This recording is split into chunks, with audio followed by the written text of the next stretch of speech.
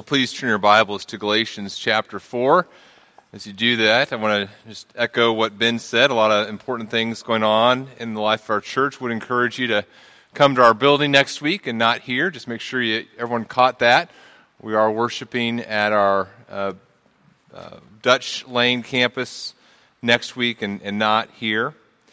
Also, encourage you to check out the changes that we made to the Constitution, bylaws, and the teaching statement of faith. All those changes, there's a couple hard documents at the Welcome Center, and you can also view those online.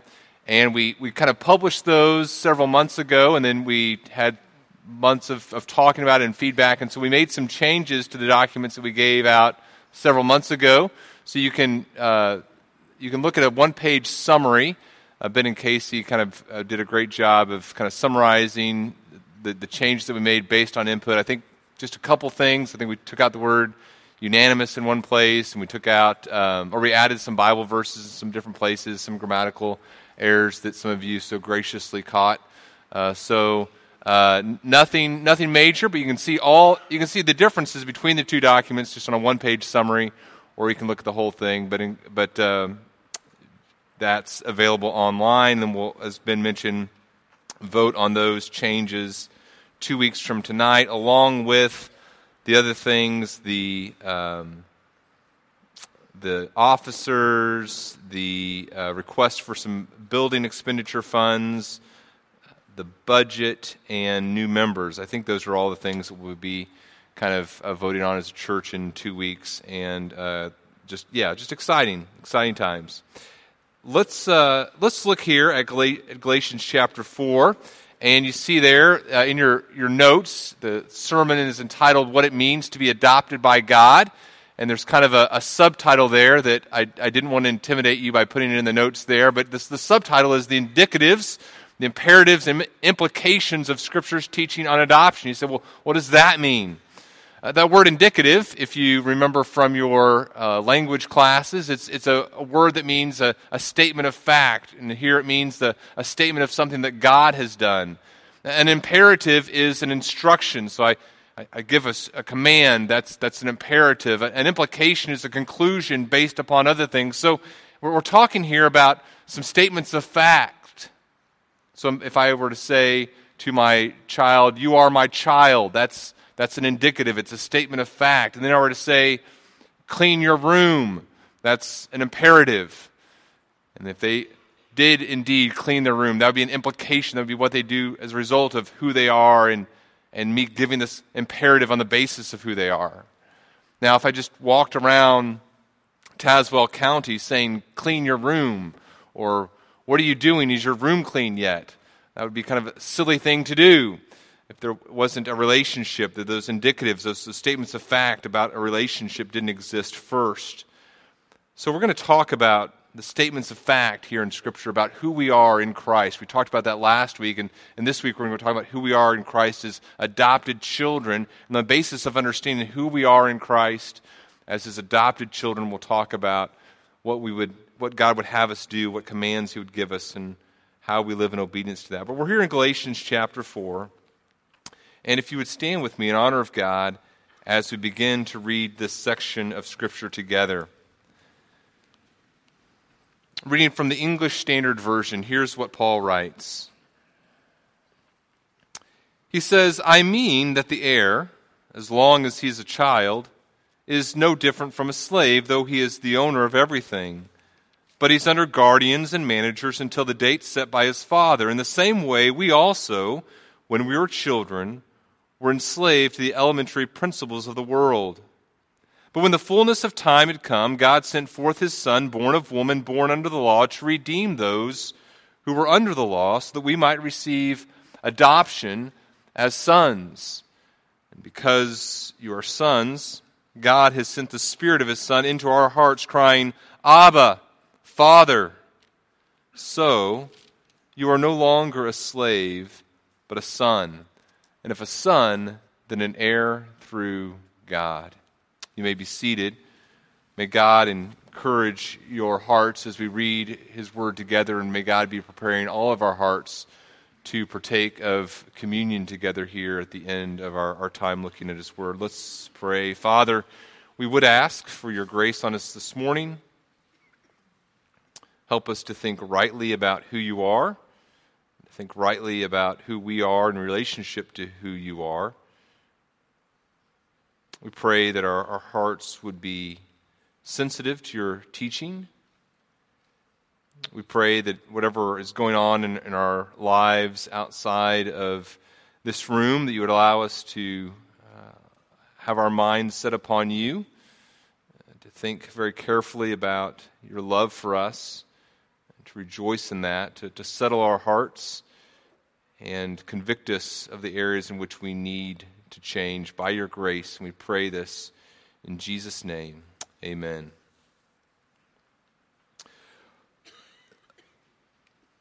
The sermon this morning is not about our adoption of children. We're going to talk a little bit about adoption of children, but the sermon isn't foundationally about our adoption of children. The sermon this morning is about our adoption by God. We're going to talk this morning about this truth that you and I have been adopted by God and how that truth affects how we adopt children, or how we do anything in obedience to God, how we adopt children, or how we go into the mission field, or how we serve in children's ministry, or how we love our parents and honor them, or how we love our spouse, how we do anything in obedience to God. What we're going to see this morning is foundationally we need to understand who we are in Christ as God's adopted children. This has huge implication. This indicative, this statement of fact about what God has done to adopt us helps us understand how we can do anything in obedience to God, including adopting children or all those other things we might mention. But we are going to talk about our adoption of children because I think it's a good illustration of why it's so important for us to understand that we've been adopted by God. And maybe you've heard me share this story before, but I'm going to share just a little bit of it again about how we began our adoption ministry here at Bethany Community Church. And really, we began our adoption ministry here at Bethany Community many years ago at Bethany Baptist Church. They're the ones who kind of helped us begin this ministry. As they planted us, we kind of adopted the ministry, so to speak, that they had already begun. And that began some 13 or 14 years ago. I was the family pastor there at Bethany Baptist Church, and some families came to me, and they were involved in adopting, they were involved in fostering. They said, look, Daniel, this is what's going on in the life of our family. We need the church to come alongside us and help us think rightly about what's going on. We need some people to love on us and to care for us. And we said, that sounds great. And so we began to meet together and to think about what God's Word said concerning adoption. We saw that God in His Word is very, He notices those who are disenfranchised. He notices the orphan, the fatherless. He notices the widow. He notices the poor, the foreigner. And God would have His people think about the widow, the fatherless, the foreigner, the poor as well. And we asked the question, well, why is that? And so we looked at Scripture and we saw that God had adopted us. We saw that as a template for our understanding of how to care for the fatherless. We saw that we were lost, that God in His great love, initiated love toward us, that God, through the sending of His Son, Jesus Christ, paid the penalty for our sin and brought us into relationship with Him by His grace through our placing our faith in His Son, Jesus Christ alone for our salvation. And we saw that as that took place, God brings us into adoption as part of His family. And we said, okay, if that's true, then how would God have us respond? And we saw in Scripture that God would have His people emulate Him, imitate Him. So we thought through all these things. Again, this was 13, 14 years ago or so. And then we thought through the practical. Okay, this is the theological, the biblical truth about our adoption by God and how He would have us respond. Then we started thinking through the practical. Okay, here are the imperatives that God has given us, and what do we need to do? How do we need to be obedient here? And we kind of thought through this whole ministry framework. And then I took this ministry framework to the elders and kind of presented it to them, and it was very practical. It was, okay, we can do this, and we can have this fund, and we can have this Bible study, and we can have this ministry, and so forth. And I forgot to give them the theological underpinnings first. And so I went in there with this ministry proposal, and I expected, a standing ovation or some sort of Daniel, just kind of wiping tears of joy from their eyes as, how do we get this guy? He's amazing. He's just an associate pastor. Let's give him a church. None of that happened, though, right? None of that happened. They had a lot of questions. They said, well, and they started asking a lot and very good, reasonable questions to ask. And I stepped away from that meeting, and I realized, you know what I did? I started with the practical. I started with the imperatives. I started with, hey, let's do this, without saying, okay, here's why. Here's who we are in Christ. Here's our understanding of what God would have us do and why He would have us do it. Here's who God is. Here's who we are, and here are the truths about who we are, and here's how we can do the things that God has called us to do. I'd forgotten about the indicatives, the statements of truth. And so we went back and laid out the theology, the scripture concerning who God would have us be or who we are in Christ. And there still wasn't a standing ovation. But the next meeting, it was a very exciting meeting as we began this ministry. Now, our ministry to orphans has obviously been a ministry that has shaped our church in very profound ways, our ministry to the fatherless. And many of you are a part of it. And many of you have seen that this is an incredibly difficult ministry. Many of you have been through horrendous aspects of how difficult this ministry is. And yet, God has been glorified through very difficult circumstances. And very, very exciting circumstances. And I believe that by God's grace, one of the reasons that God has allowed this ministry to bring Him glory is because we as a church we're able, by God's grace again, to understand the theology behind this ministry, who God is, and we understand theologically who we are, and we were able to understand a theology of suffering, and we were able to understand a theology of reward and what God is going to do for His children as we think about this moment we have in life and how we need to use this moment for His glory because of who we are in Christ. I believe that God blessed our ability by His grace to understand His truths to help us be obedient to the imperatives. And it's not, of course, just true in adoption ministry, right?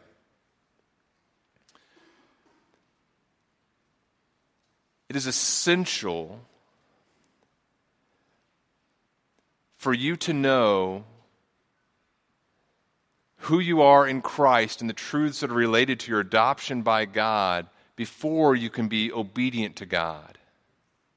There is no area of obedience that you can fulfill the way that God has called you to fulfill without understanding who you are as His adopted children. What we're talking about this morning is foundational to you being able to be obedient in a God-glorifying way. There are some truths that you and I need to understand about who we are if we're going to be obedient rightly. So what we're going to do this morning is we're going to talk about the indicatives of our adoption, statements of truth about who you are in Christ as an adopted child that are going to help you, I think, be obedient. And then we're going to talk about imperatives, maybe just for a minute or two, and then we're going to talk about some implications. Okay, so let's dive into this. Let's begin by talking about the indicatives of our adoption. And these are three statements, and we could give more here, but three big statements that are indicatives, that are statements of truths about what God has done from this passage. And these are statements that honestly may not always feel true in your life, but we believe they're true because God says it. The first truth is this: you and I are no longer enslaved. And look at verses 1 through 3. Look what Paul writes. Paul says, I mean that the heir, as long as he is a child, is no different from a slave, though he is the owner of everything, but he is under guardians and managers until the date set by his father. In the same way, we also, when we were children, were enslaved to the elementary principles of the world. Paul is saying we are no longer enslaved. Our slavery was past tense. And he imagines a scenario here where there's this young heir, and the heir in this household, you have an heir, and he's essentially no different from a slave. So here's the heir, and here's a slave, and in one sense, both of them are equal because neither of them have access to the father's wealth.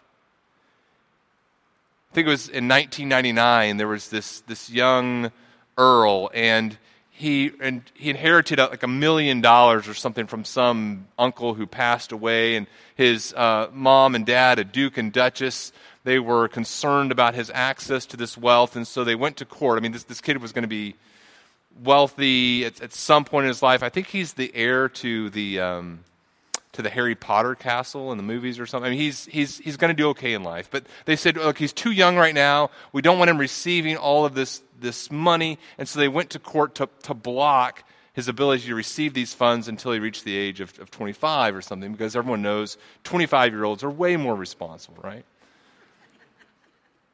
So some of the 25-year-olds are going, excuse me, right here. I'm sure you're a very responsible 25-year-old. And the judge agreed. The judge said, yeah, this sounds like a bad idea for this young kid to get this much money this quickly, so we'll see you when you're 25.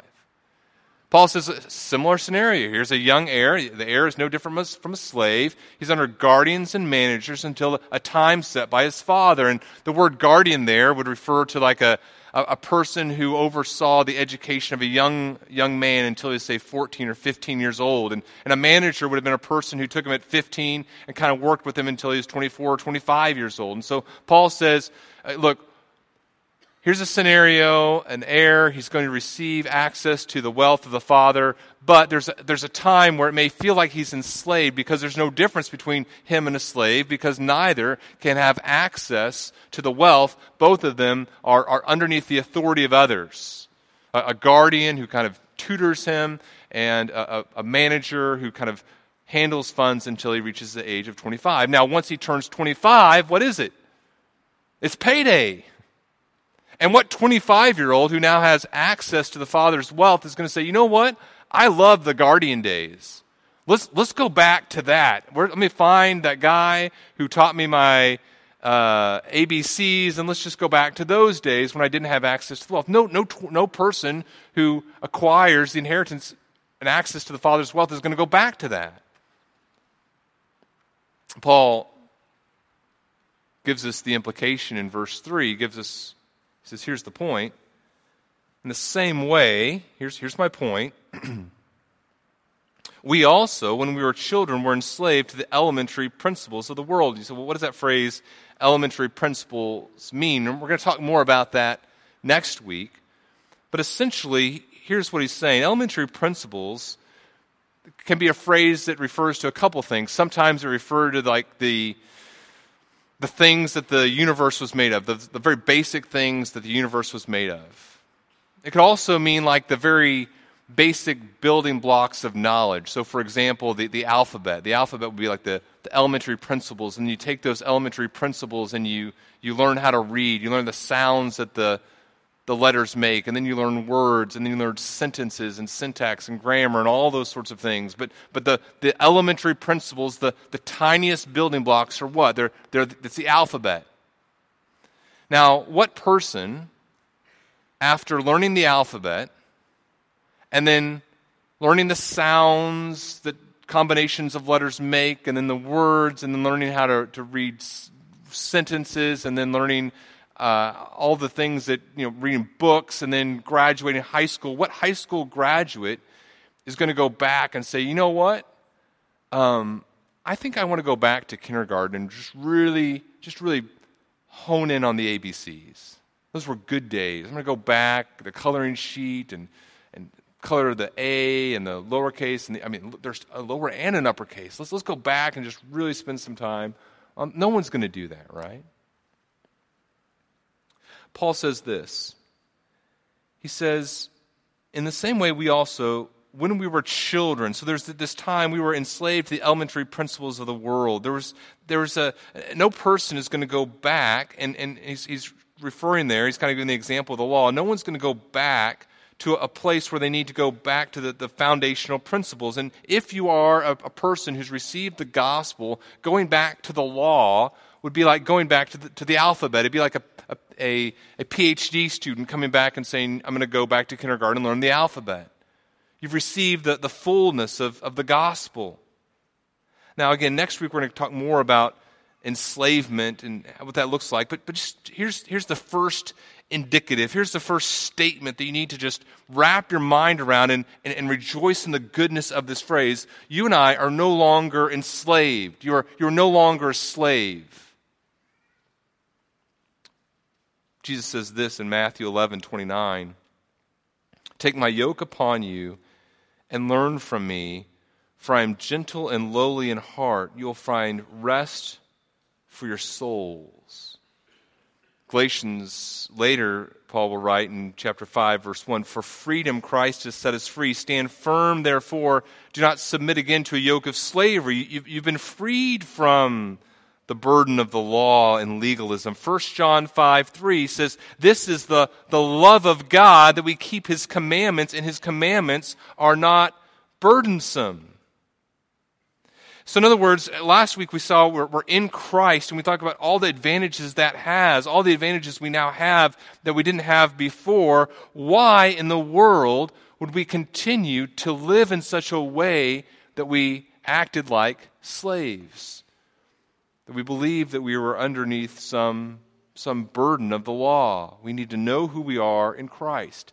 And some of you would say, well, Daniel, as I think about my life, as I think about my relationship with other believers, as I think about how I live my life, I feel like I am a slave. I feel like I'm a slave to other people. I feel like I'm a slave to perfectionism. I feel like I'm a slave to these things. And I say, yeah, that's exactly right.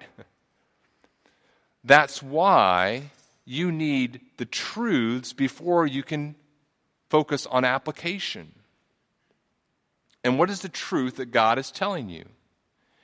Even though you may feel like a slave, you're not. We are no longer enslaved. And that brings us to the second truth that you and I need to grasp this morning by God's grace. We are adopted. We're adopted. Listen to what Paul writes next in verse 4 and verse 5.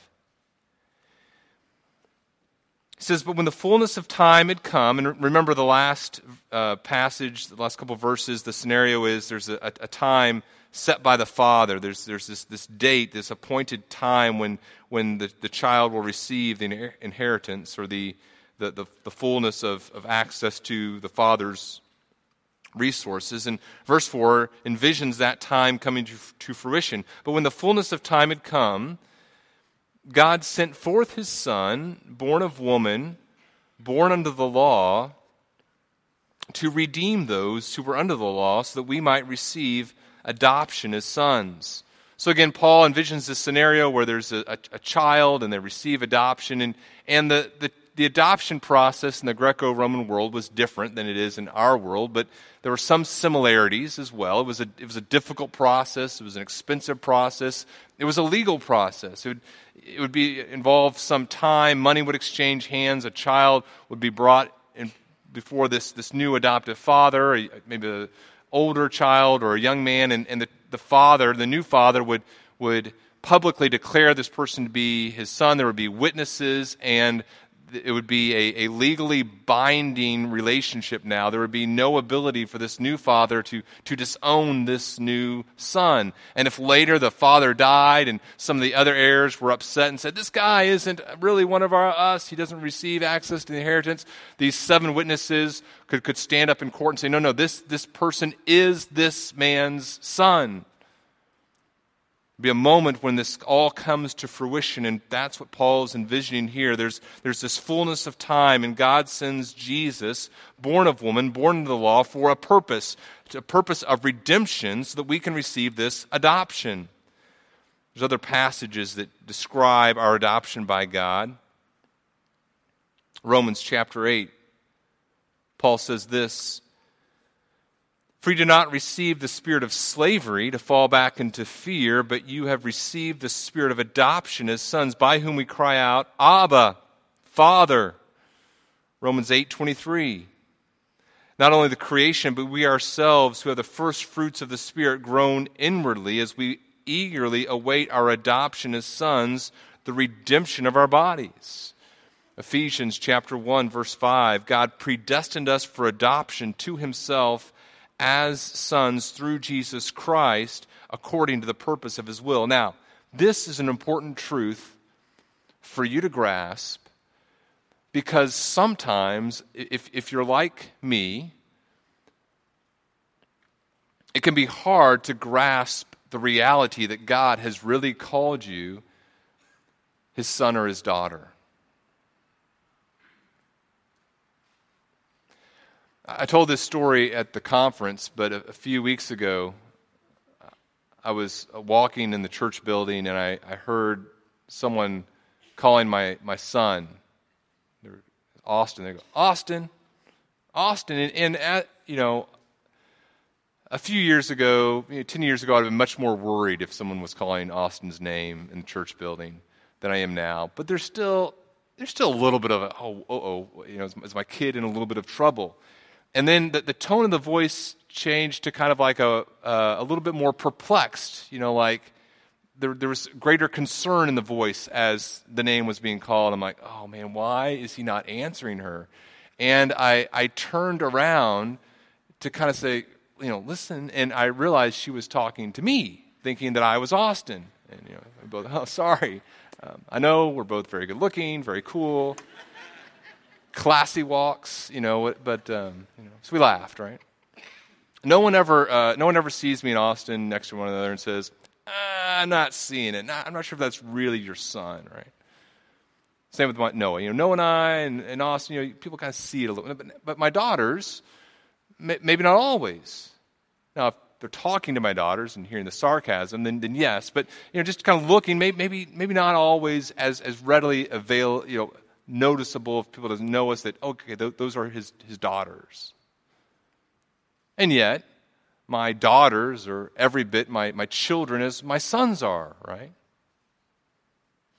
But if one of my daughters were to struggle with, and I hope that they don't, but if they were to struggle with knowing, okay, am I really my dad's? Does dad really love me? Then the truth of my love for them would be something I need to convey, and it would be something that I would be passionate. You need to know this. You need to know how deeply I love you and how much you are my child, and that nothing could ever change that. And the same is true for you and I in relationship with God. God desires that you, before you begin obeying, before you begin adopting kids or going on the mission field or doing all these things you think God wants you to do, you need to know the indicative, the statement of truth first. Look, you are my child.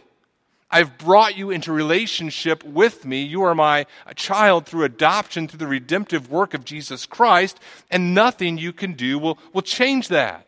Now, if it's true that we're now in this relationship, there's going to be some fruit from that. We'll talk about that, but you need to know, who are you? Who are you? Foundationally, you're my child. Not through your works. A child in the Greco-Roman world didn't earn an adoptive father's love or standing, that the father did the redemptive work. The father brought the son into the relationship, and the same is true with God. Now that brings us to the third kind of statement of truth here that I think is helpful for us to think about. Number 3, we receive all the blessings of being children of God. You and I, because we're adopted by God, no longer slaves, because we've been adopted by God, we receive all the blessings of being children of God. Listen to this amazing thing that Paul writes, these beautiful words. He says, and because, so think about the logical progression here. We used to be enslaved to the elementary principles of the world, but when the fullness of time had come, God sent forth his son, born of woman, born under the law, to redeem those who are under the law so we might receive adoption as sons. And now because of that, so this is all building on itself logically, because you're sons, so it's a statement of truth. You may not feel like sons, you may not feel like daughters, but it's happened. If you've been united with God through faith in Jesus Christ by God's grace. If you're now in Christ, your sons, your daughters, because that's happened, here's some other things that may not always feel true about you, but are. Because you're sons, God has sent the Spirit of His Son into our hearts, crying, Abba, Father. So you're no longer a slave, but a son. And if a son, then an heir through God. Now just let that soak in for a moment.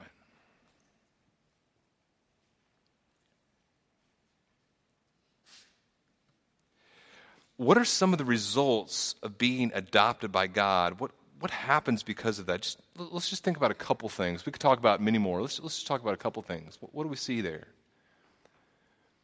We see that you and I are now indwelled by the Spirit. See that? He says because of our adoption, God sent the Spirit of His Son into our hearts, and through the Spirit we're able to cry out, Abba, Father. So what does it mean to be indwelled by the Spirit? It means that we've now been empowered to obey. It means that it's not the law that's causing obedience, we're being obedient as children.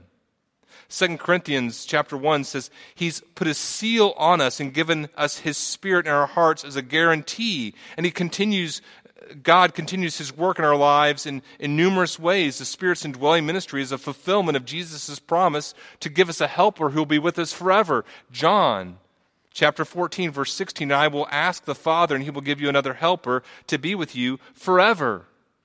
Romans 8, chapter 11 promises us that the indwelling Holy Spirit will continue to sanctify us. He says, but if the Spirit of Him who raised Jesus from the dead dwells in you, He who raised Christ Jesus from the dead will also give life to your mortal bodies through His Spirit who dwells in you. Now, you just meditate on that truth. Who am I? I'm an adopted child of God. What does that mean? It means I have the Spirit. What does that mean? It means there's a Spirit right now. The same Spirit who raised Jesus from the dead is now working in me, changing me and transforming me and continuing to sanctify me. It means that the Holy Spirit is going to convict me of sin. John chapter 16, Jesus says when He comes, the Spirit will convict the world concerning sin and righteousness and judgment. Concerning sin, because they do not believe in me. Concerning righteousness, because I go to the Father, and you will see me no longer. Concerning judgment, because the ruler of this world is judged. The Spirit enables us to understand God's Word as we read it. 1 Corinthians chapter 2, we've received not the Spirit of the world, but the Spirit who's from the Father, that we might understand the things freely given us by God. And we impart this in words not taught by human wisdom, but taught by the Spirit, interpreting spiritual truths to those who are spiritual. He gives assurance to us. In fact, maybe even as I'm speaking right now, some of you are children of God, and you're struggling with assurance, with knowing, am I a child of God? The Spirit of God dwells within you. If you truly have placed your faith in Jesus Christ, and the Spirit gives you assurance. Romans chapter 8, verse 16, the Spirit Himself bears witness with our spirit that we are children of God. He fills us with Himself. Ephesians 5, verse 18, do not get drunk with wine, that's debauchery, but be filled with the Spirit. We receive all the blessings of being children of God. And one of those blessings is the indwelling work of the Spirit. Another blessing of being a child of God, we see here in this verse, is that we what? That we have fellowship with God. He says, we now cry, Abba, Father.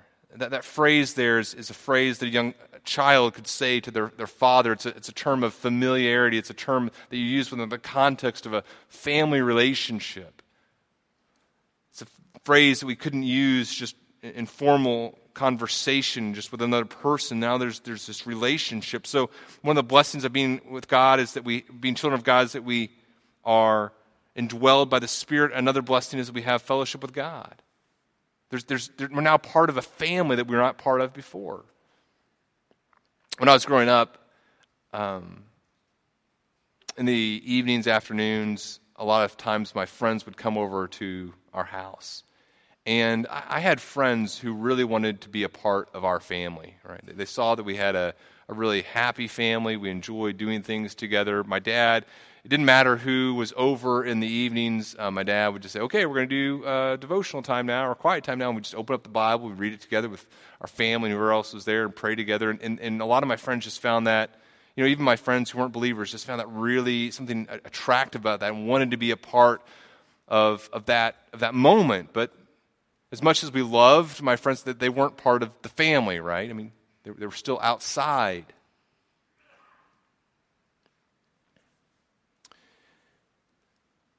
My family, my immediate family, we enjoy our relationship with one another. In fact, we do this thing when the kids turn 15 where we kind of go off and we just kind of spend some time together, and we every time we kind of write down, hey, what are our goals and what does it mean for us to be a part of a family? And here's some of the things that my kids have written over the years about what it means to be a Bennett and some of the goals that we have for our family. So to be a Bennett means to love God. It means to love one another. It means to be hardworking. Now, these are aspirational. Okay, I mean, these are not testimonial of truths that have already necessarily happened. Okay, certainly not perfectly. We're to be a Bennett means to be patient with each other, to be selfless, to be helpful, truthful. It sounds like a Boy Scout a little bit. Hospitable, to enjoy superhero movies. Not all the girls agreed with that one. To like chocolate, to go on outings with Dad on Thursdays, to be kind to each other. Long-term goals, to care for each other, to increase our ministry to our neighbors, to plan some family trips, to stay close even when we start to move out, to go on a mission trip together, to eat food from every continent, to visit the DC Comics headquarters, to get baptized in the Jordan River, and someone wrote, eat a shark. That was another goal that we had. Okay. Now, I love each of you here, but if you're not part of our family, you're not part of that list. It's a very exclusive club, right? And here, to have fellowship with God, you can't just say, you know what, I like God, I enjoy, I just be in a relationship. You have to be brought into that relationship. And we have fellowship with God where we can call it Abba, Father, in a way that no one else can. It's a beautiful truth.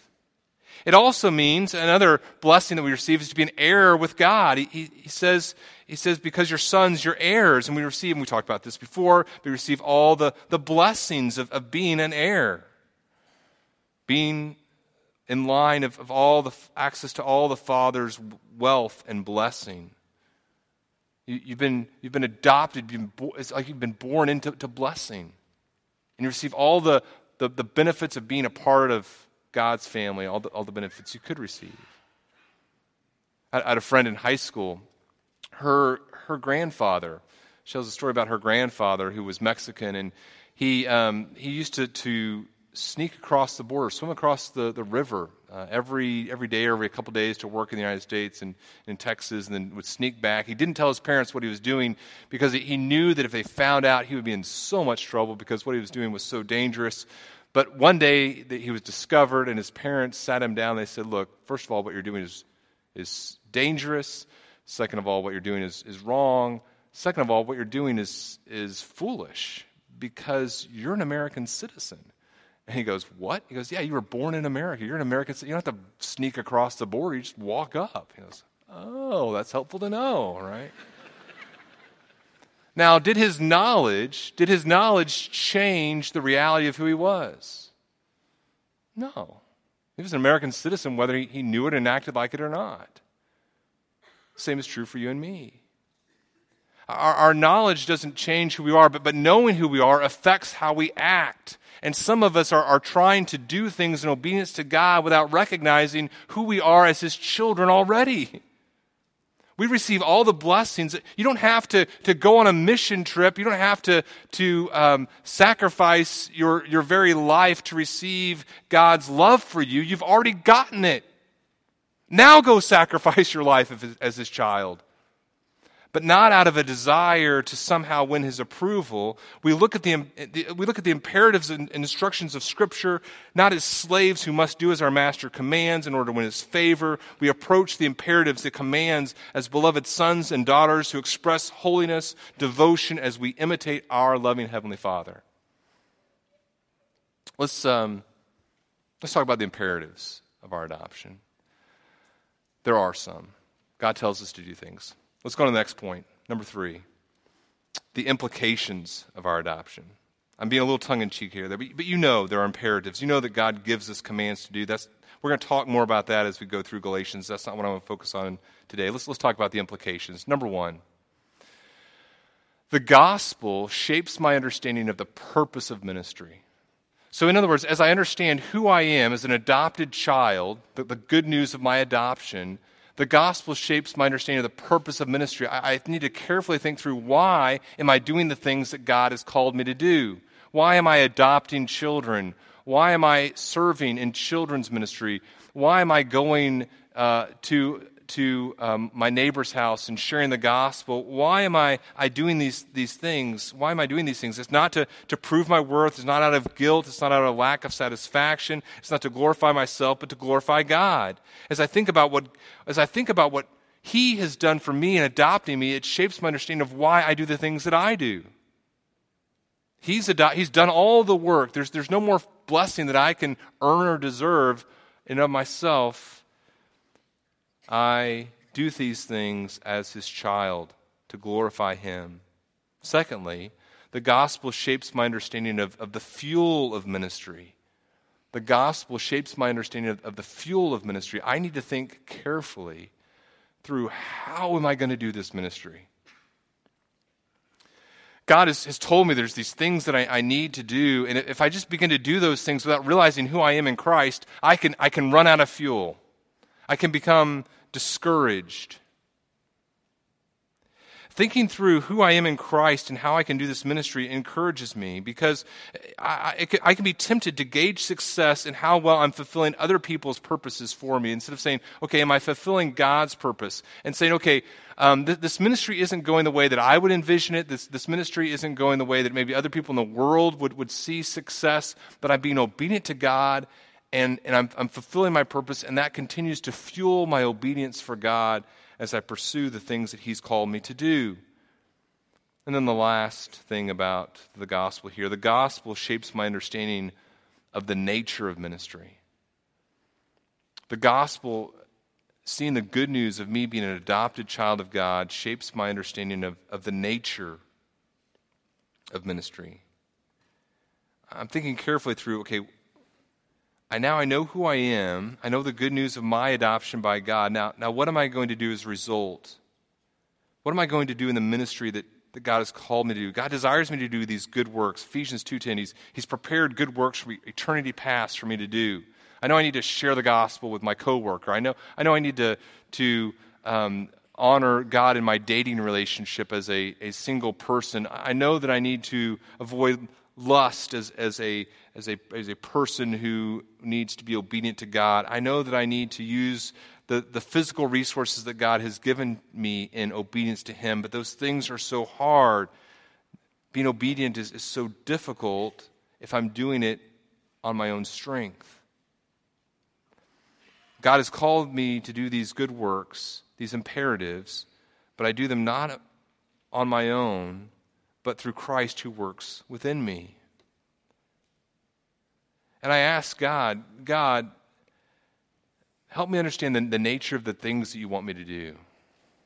I'm here, and I'm your child, and I'm going to do these ministries not because other people are pressuring me, not because I'm trying to somehow earn your favor, but because I believe that you, as a loving Father, have prepared works for me to do from eternity past. Now, help me to do them in your strength. Because of our union with the Son, because of our union with the Son, Jesus Christ, through adoption, we have the ability to be obedient to and imitate our Heavenly Father. I'm going to ask the men to begin to make their way forward here for us to participate in the Lord's Supper together.